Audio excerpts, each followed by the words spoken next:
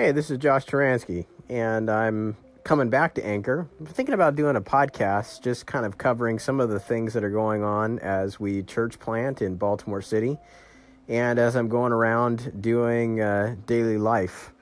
Every day seems like it brings a new adventure, new story. I spent the morning with one of my friends in Baltimore City. He had to go to a court case, and it's a court case where he's charged based off of somebody stealing his identity. And so he's fighting basically charges against him that where he didn't even do the crime.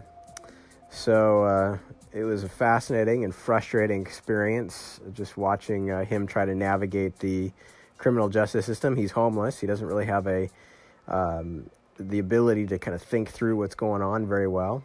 And so that's kind of what happened today, and it seems like every day has those types of stories.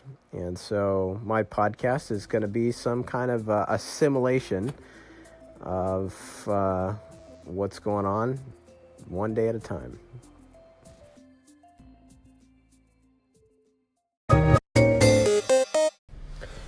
If you're supposed to ask me, or were to ask me, how church planting has gone and why we've done things in the order that we've done them, I'd have to say that when I came and moved to Baltimore City, I was not ready to plant a church. I didn't understand, or I hadn't been close to small church for a while. I'd been working at a big church. I knew the systems of a big church, but just what it meant for me to lead a tiny church or a church plant was just a radically new way of thinking. And so some people have looked at us and gone, man, it's taken you a long time, taken you a year and a half to get from moving there to having Sunday morning services. What's the holdup? And we've been doing stuff. There's a lot of great things going on, but I think people expect a new church to have Sunday morning church services.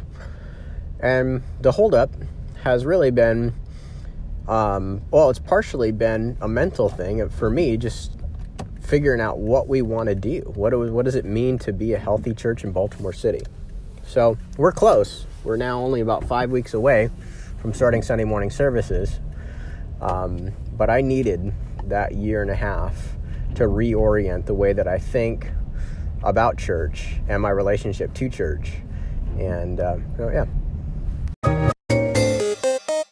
I just got back from making a bank deposit, and I have this developing relationship with the bank, which, a bank wants to be your friend. But there's this growing partnership between what we're doing and the staff in the bank know our connections with the community, how we're working with a local school, and we're working in the projects. And they love that, and they want to work with us. And so our bank, shout out to Wells Fargo for being so friendly. But it is cool. It's good to be, a part of being a church planter is you look through this lens of mission in your neighborhood, and you're building relationships with people.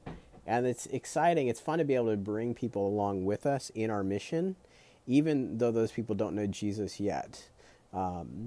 So, anyway. All right, that's it for February 22nd. If you enjoy listening to quick summaries of my day, again, this is a concept that I'm thinking about doing more in the future.